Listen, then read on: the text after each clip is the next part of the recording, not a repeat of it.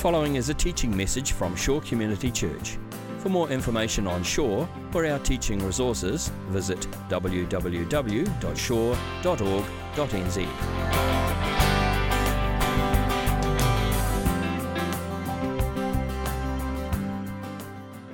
All right, now if you've been following along in Daniel, if you've been reading through Daniel as we've been working through it, you might notice something strange at the beginning of this chapter. I don't know whether you caught it, but at the beginning of chapter 5, we're suddenly introduced to this new king, King Belshazzar. Whereas in chapters 1 to 4, the king is Nebuchadnezzar. He's the ruling monarch of Babylon. And then suddenly you get to chapter 5, and then without any warning, we suddenly unexpectedly meet King Belshazzar. So what's happened here? Well, in between chapter 4 and chapter 5 of Daniel, you've got a gap of about 60 years. Now, you don't read that explicitly in here, but historically that's what's happened. You might even want to write that in the margin of your Bible if it's helpful.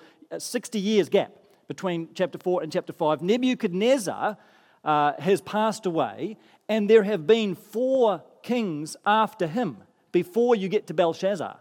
So even though Belshazzar calls Nebuchadnezzar his father, he's really talking about him as a father figure, because Belshazzar wasn't a blood relation of Nebuchadnezzar at all, and he came quite a way down the track.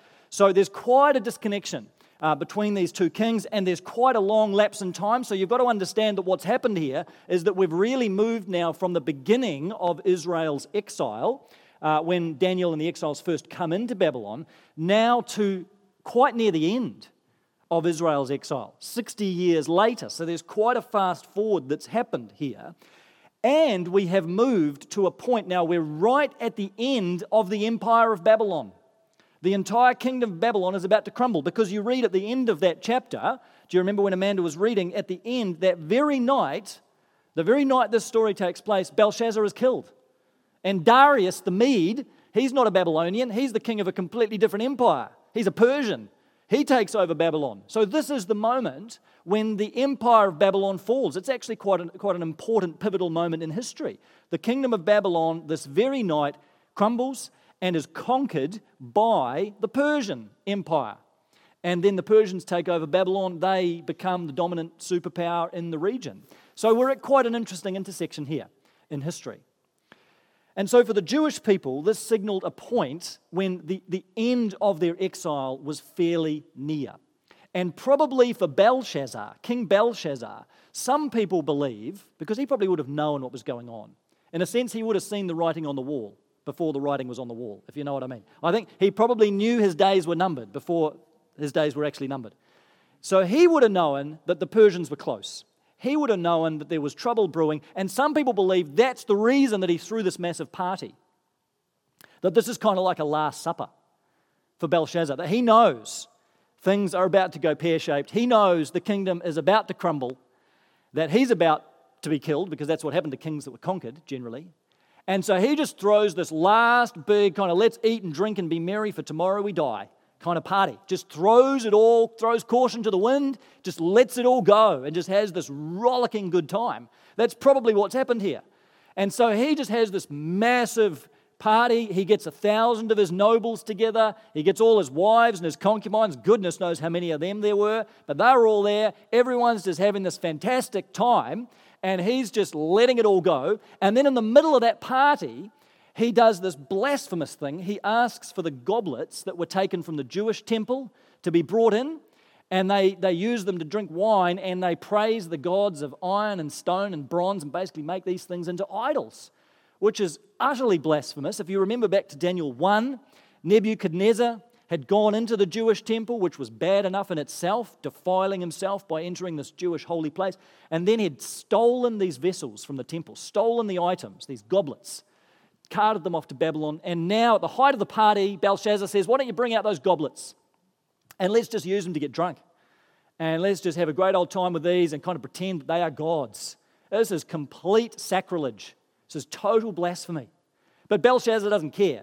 He doesn't give a rip about Israel's God at this point. He knows probably he's going down, and so he's just letting it all fly off the handle.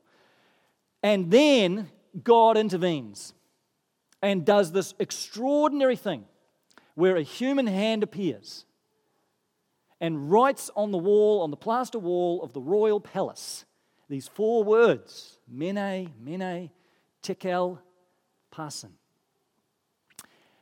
And Rembrandt, the painter, actually captured this moment beautifully when Belshazzar looks up and he sees this writing on the wall. If you have a chance to look at that painting on Google Images, the detail is just spectacular there. But just this look of astonishment in Belshazzar's face. The painting's called Belshazzar's Feast.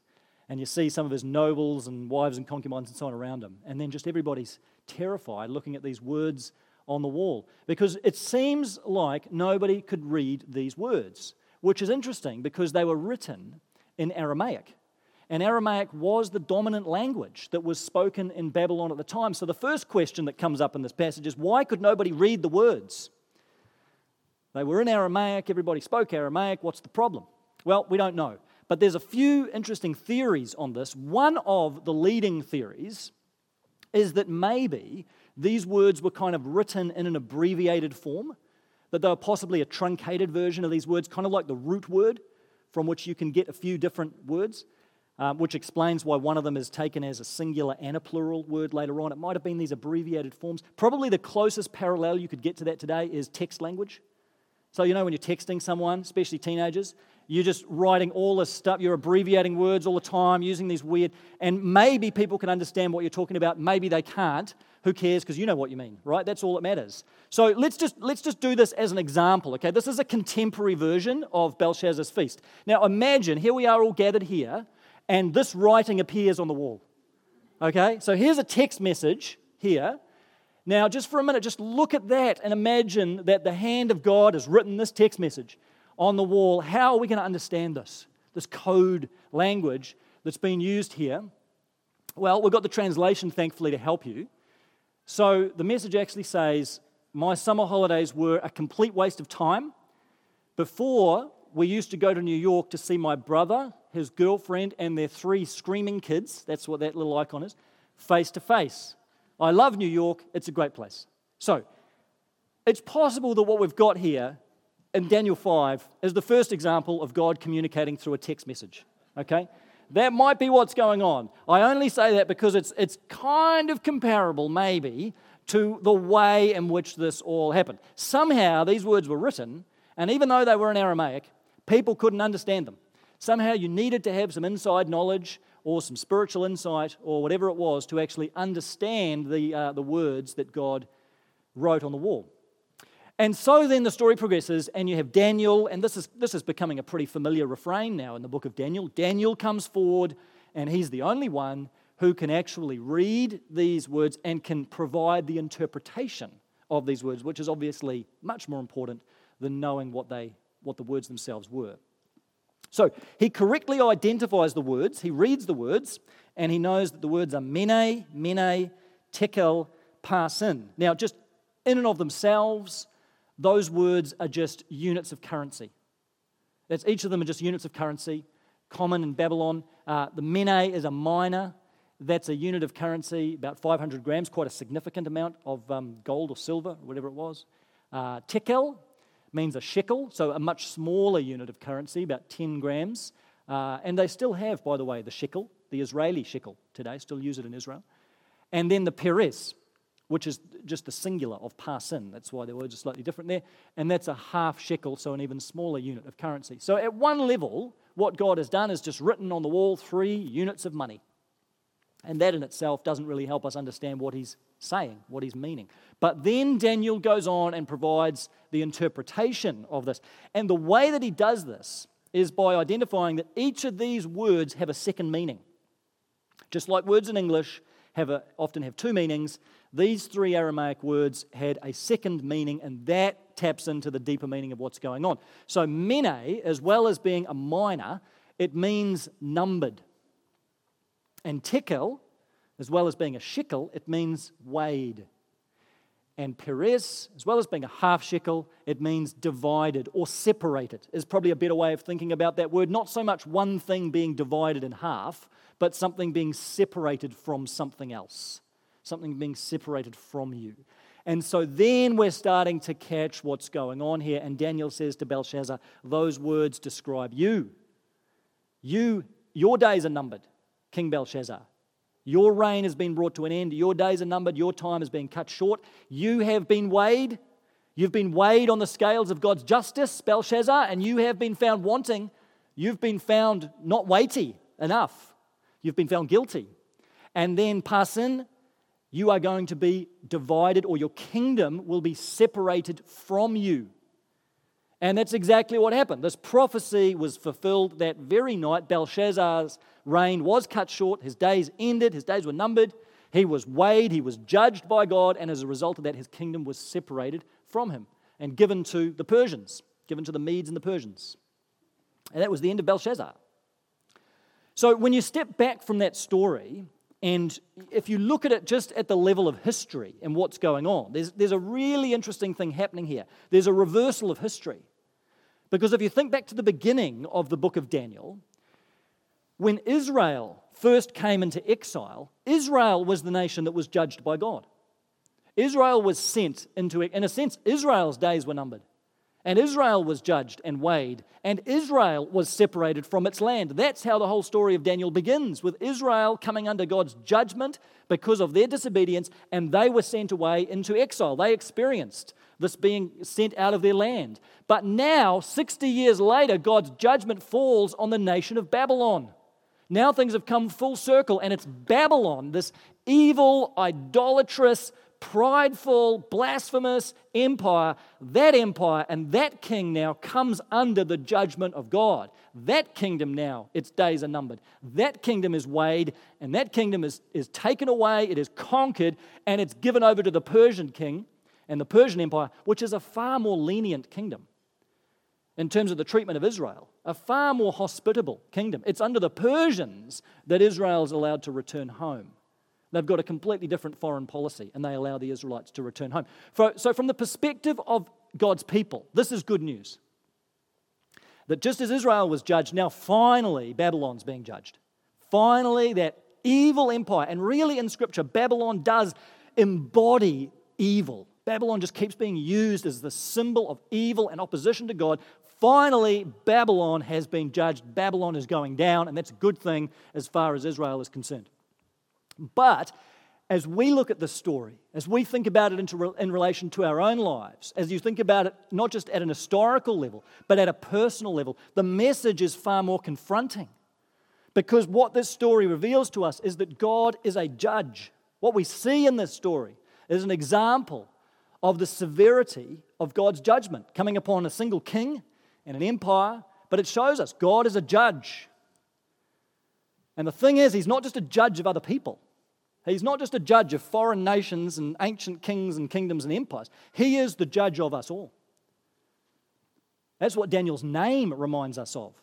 The Hebrew name Daniel, it means God is my judge. And it's interesting that the name Daniel in Hebrew is preserved right through the book of Daniel, even though his name is changed to a Babylonian name. We keep hearing about Daniel. We don't know him as Belteshazzar. We know him as Daniel. We know him as his Hebrew name because God wanted to keep in front of us this reality. God is my judge. He's not just the judge of people out there. He is my judge. And it's part of the biblical story. It's part of the Christian truth that God stands as the judge of every single person. We might not like that image. It's not very popular today to talk about God as a judge. We prefer other images. We prefer the image of God as our Father.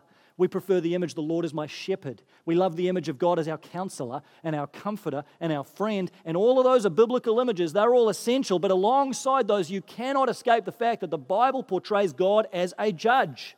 He is the judge of humanity. He is the judge of the world. So we've got to grapple with what that means. You can't avoid it. We've got to wrestle with what does this mean to say God is my judge. And I think the writing on the wall helps us. Those three words, they give us some insight into what it means for God to be a judge and what His judgment looks like. Let's just revisit them. Those three words, let's think about them now in relation to our lives. Mene, numbered. Every one of our lives are numbered. All of our days are numbered, right? Our days on this earth, we are mortal beings. They are numbered. You can buy the best anti-aging cream in the world. Your days are still numbered. That you might live into your 90s. You might live past 100. You might get the letter from the Queen. Or your days may be cut tragically short. But every one of us, our days are numbered. And sooner or later, We are going to pass from this life and we are going to find ourselves standing before the judgment throne of God. Again, that may not be a comfortable thought for you, but this is the biblical reality. We will stand before God as our judge one day. It doesn't matter whether you're a Christian or not.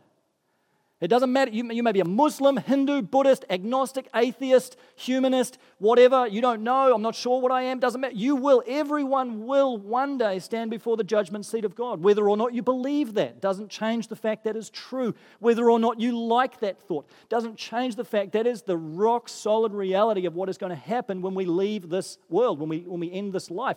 We will stand before the judgment seat of God. Numbered. Our days are numbered. And that means that the second word is also true. Tekel, we will be weighed. Our lives are going to be weighed on the scales of God's justice. Now, this is where it gets real. This is not a comforting thought. That one day, every one of us, in a sense, we're all in Belshazzar's shoes here. It's not good enough to go, well, he was a blasphemous king. Look at what he did. How idolatrous. We will all one day stand in Belshazzar's shoes, and we will all have our lives weighed by God on the scales of justice. And so the question is, what is the basis of that judgment? What is the basis against which God is going to judge us? And the answer that comes back to us from Scripture is the basis of God's judgment is His own holiness. God's own holiness, His own righteous nature. That's the basis of God's judgment. I heard a Christian speaker talking about this a little while ago, and he was talking about how he often has conversations with random people, I think on planes that he's sitting next to, and he talks to them about this. And he says to them, think about a scale from 0 to 100. It kind of represents morality and how good a person you are. And he says, where would you place yourself on the scale? 0 being utterly evil, no good in you at all. 100 being absolutely morally perfect.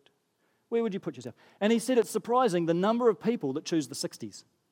Something about the 60s. People want to be in the 60s. You know, it's like you don't want to talk yourself up too much. You don't want to, 80s, 90s, that just sounds arrogant. But at the same time, people don't want to go below 50.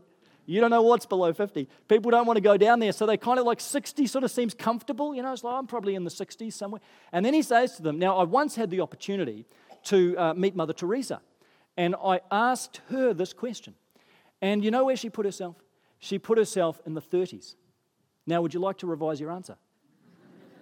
And then it's a bit of a quandary, isn't it? Because what are you going to do? You don't want to say you're better than Mother Teresa. If you stay in the 60s and she's in the 30s, how's that going to look for you? So then people sort of think, oh, what am I going to do? And he said, generally what happens then is people come in about the 20s. 20s kind of seems about the place to go after that, because obviously you don't want to go higher than Mother Teresa, but you don't want to go single digits.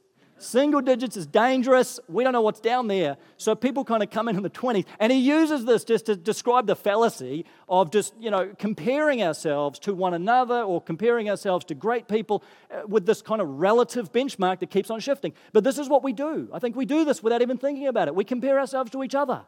We kind of measure our goodness or our spiritual growth or whatever it is relative to each other. And we look around the room, and you look around the room today, and you can see some people, and you think, well, I'm a bit better than them. I mean, I know some of the stuff he's struggling with, right? I know his kids, I know what's going on over there. There's some problems there. So I'm doing a bit better than him, but I'm not as good as her. The spiritual giant over here. Wow, she has got it together.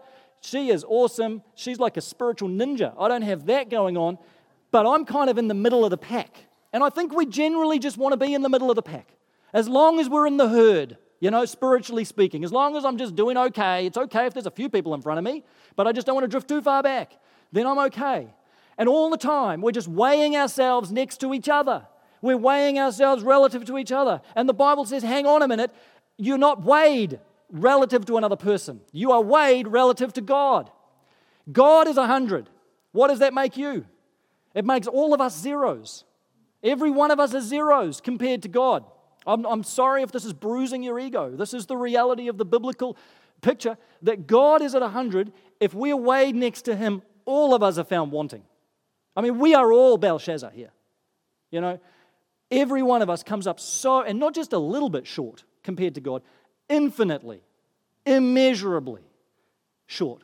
This is why the Bible says all have sinned and fall short of the glory of God. Not just a little bit.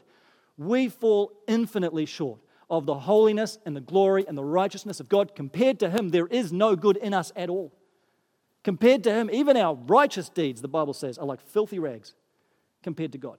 And we need to get that standard of judgment clear in our heads so that we feel the weight of our own sinfulness before God. I know it's not a pleasant thought, but it's important that we do that we recognize our sinfulness in the eyes of a holy God. And therefore, that's not good news. One more bit of bad news for you is the third word means divided. And if we are found wanting at the final judgment, which every one of us will be, then the unfortunate consequence is we stand to be separated from God. We stand to be divided from Him and spend eternity alienated from God, separated from His presence, isolated from the new heavens and the new earth which He will bring about. That's the reality the Bible describes as hell. Aren't you glad you came to church today? Aren't you glad that today you chose to bring your friend along? And because you said to them, Shore Community Church, it's a place, we're not judgmental. We're God's a God of love, and that's all we talk about. And then you got here, and today's the judgment day, you know. Today we're talking about the judgment of God. But the reality, you know there's good news coming, right? I mean, you know there's good news around the corner here. But let me say this. We need to feel the weight of the bad news before we get to the good news. Unless we really appreciate the problem of sin, that we all stand guilty before God, and we stand to face that consequence of eternal judgment. Far worse, in fact, than Belshazzar did. We face eternal separation from God. Unless we can recognize how deep that pit is that we're in, you'll never really hear the good news. You'll never really appreciate it as the good news it is. You've got to really hear the bad news first, and then you receive that good news as the gospel, as the good news that it really is. But there is good news because God has not left us in that place. God has not left us in that place of judgment. He could have. God could have left us condemned before the judgment seat of God, but He didn't do that. Instead, God has found a solution to our guilt. He's found a solution, and it's an extraordinary solution, that God Himself has taken on our judgment. And He's done this by sending Jesus. The theologian Karl Barth has a beautiful phrase for describing Jesus. He describes Him as the judged judge. I think that's great. The judged judge. It says two things about Jesus. Firstly, it says He's the judge. Jesus is the judge. Jesus shares in the nature of God. He's the one. He's the judge of the universe. He's the one before whom we will one day stand to give an account for our lives. But Christ has become judged for us. The judge of the universe has become judged in our place. What Jesus has done when He went to the cross, when He died on the cross, Jesus became Belshazzar. Jesus became Belshazzar. He fulfilled the story. Jesus' days were numbered. His life was cut short. He only lasted 33 years. And then Jesus was weighed on the scales of God's judgment. And in and of Himself, of course, He was innocent. He was the only innocent, holy person, truly holy person who has ever lived. But on the cross, the Father placed all of our sin upon Christ so that He took our guilt upon Himself. Jesus took upon Himself all of our sin, all of our idolatries, all of our greed, all of our blasphemies, all of our selfishness, all the ways in which we have transgressed God. Jesus took all that upon Himself, and He felt the weight of the judgment of God because He was weighed, and on the cross, He was found wanting. Not because He was imperfect in Himself, but because He carried our sin, because He carried your sin, He carried your guilt, and so Christ was found wanting on the cross. And so, par sin, He was separated. He was separated from the Father. He cries out, my God, why have you forsaken me?" That's the cry of an abandoned man. Jesus was separated from the Father, and He died a desolate, abandoned, God-forsaken man, separated from the Father, taking the weight of the judgment of God upon Himself, taking the weight of the wrath, the righteous anger of God poured out upon the innocent Son of God. He took that on Himself, and He took it to the grave, and He died carrying that for us so that we wouldn't have to bear it any longer. That's the good news. Jesus took it upon Himself, took the weight of God's judgment upon Himself, so you and I wouldn't have to carry it, so we could be free, that we could be free from the sentence that our sin deserves. The sentence that we have earned of eternal separation from God was taken by Christ so we wouldn't have to bear it. Now that means you're still one day going to die and you're still going to face judgment. And our days are still numbered. We're still going to be weighed on the scales of God's judgment. But here's now what's going to happen. When you and I face judgment before the judgment seat of God, we will look up and we will look into the eyes of the judge and we will see that it's Jesus. That's the difference. Is that we will now look into the eyes of this judge and we will recognize that's the crucified man. That's the crucified and risen Jesus. He's the one who went to the cross for me. This is why the fact that God is our judge is actually good news, because if someone else was our judge, we'd be in trouble. If some other God was our judge, we would be in real trouble. But our God, our judge, is Jesus, the very same God who has paid the price for our sin and taken the sentence for our guilt and become a curse for us. He's our judge. So when we stand before Christ at the final judgment, if we belong to Jesus, not if we're a good or bad person, but if we belong to Jesus, if we've trusted Him in faith, we'll hear Him say, yes, you're a sinful person.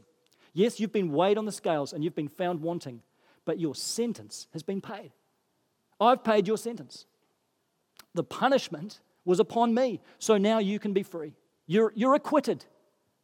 You're free.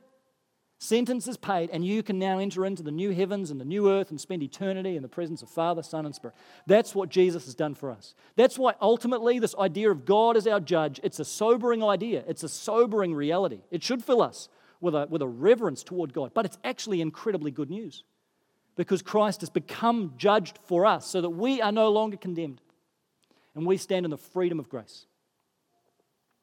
So how do we respond to this then in our lives? This picture of God as our judge, it's a very real part of the biblical story. How do we respond? Well, let me just say two things briefly. Firstly, if you're not a Christian, this picture of God as our judge should lead you to run into the arms of Jesus. That's what it should do. I'm not trying to preach hellfire and brimstone. That's not who we are. That's not what we do. This is not supposed to be fear-based stuff. This is not scare tactics. But it's simply, I'm trying to be as faithful as I can to the way the Scriptures describe God as our judge. And the good news for you is that Jesus has paid your sentence and you simply need to receive that forgiveness into your life. Receive His grace into your life. Trust Him with your life. Commit your life to Him. And that invitation of eternal life is there and it is yours and you can take hold of that today. You can run into the arms of Jesus and be free from the judgment of God, from the consequences of God's judgment. And if you want to talk about that, if you want to step into that relationship today, I'd love to talk with you about that. Love to pray with you about that. But let me say this to you if you're a Christian. How do we as Christians respond to this picture of God as our judge? We need to come back to the central truth in the Bible. It's in Romans 8, chapter 1. You don't need to turn there, just listen to this.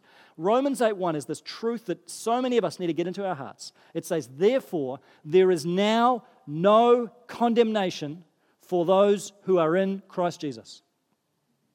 It is amazing the way that so many Christians who have been forgiven by God, who have been freed from the consequences of God's judgment, still live under condemnation and still live with this lingering sense of guilt in their lives and still live feeling bad about themselves, feeling unworthy, feeling awful, feeling like they cannot do enough to please God, still living out of guilt, still living out of shame, still living out of fear. And it's such a tragedy because Christ has died to bring that to an end.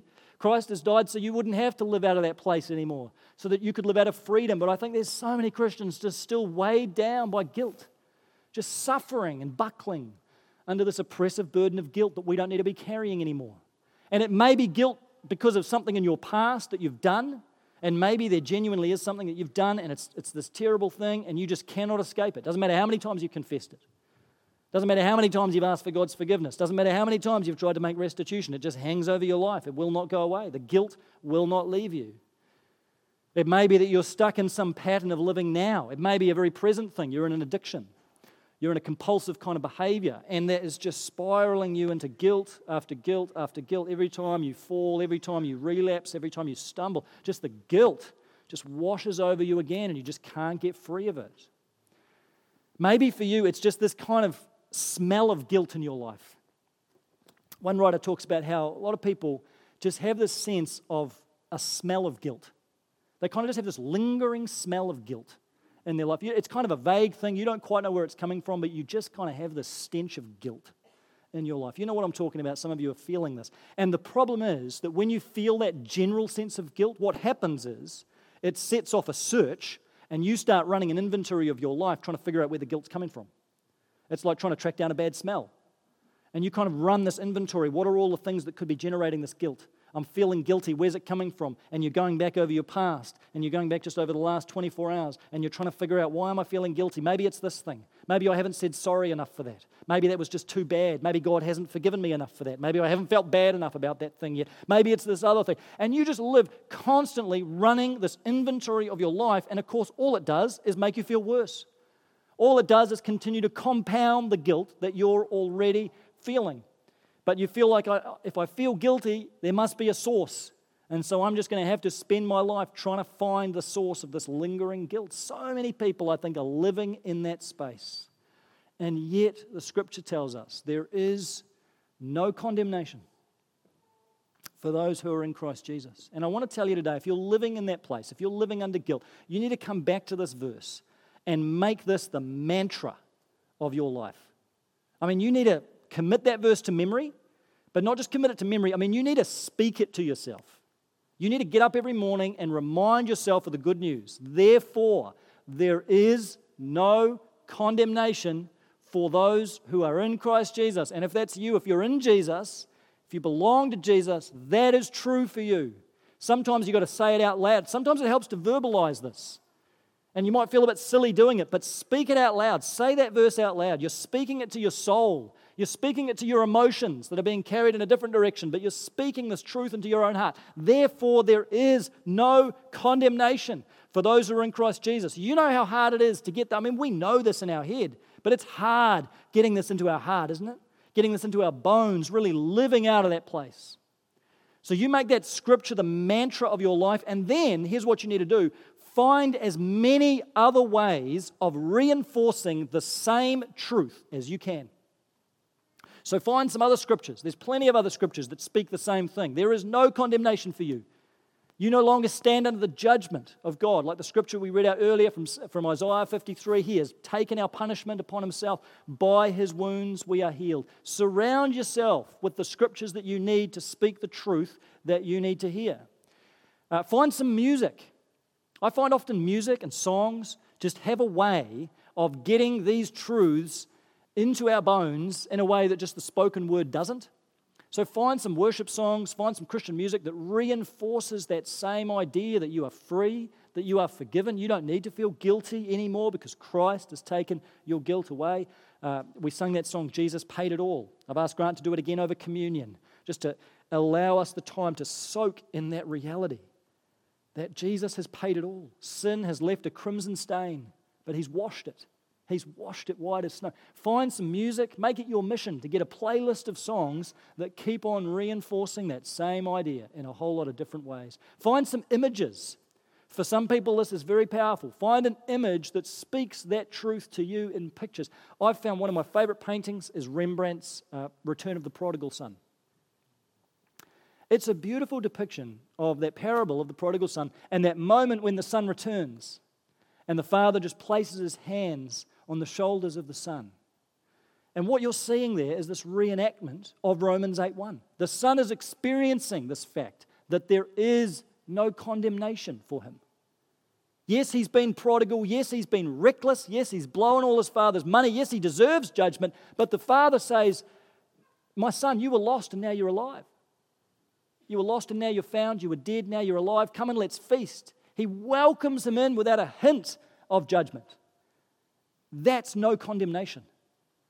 Grab that image on Google Images, make it your wallpaper, and come back to it and look at it and remind yourself, I am that son. I am that daughter. I live within the embrace of the Father, and He has called me His beloved. And that's where I am. I don't need to live out of this guilt anymore. I don't need to live out of this sense of shame. Jesus has freed me from all that. Find other people in your life that can speak the same thing to you. If you've got a lingering sense of guilt in your life, share it with some people, some trusted friends, and say, look, I'm struggling with this. I need you to speak some truth into my life.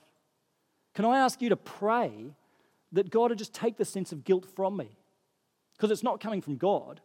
I mean, there's a genuine type of guilt I'd call it conviction, when we've genuinely done something wrong.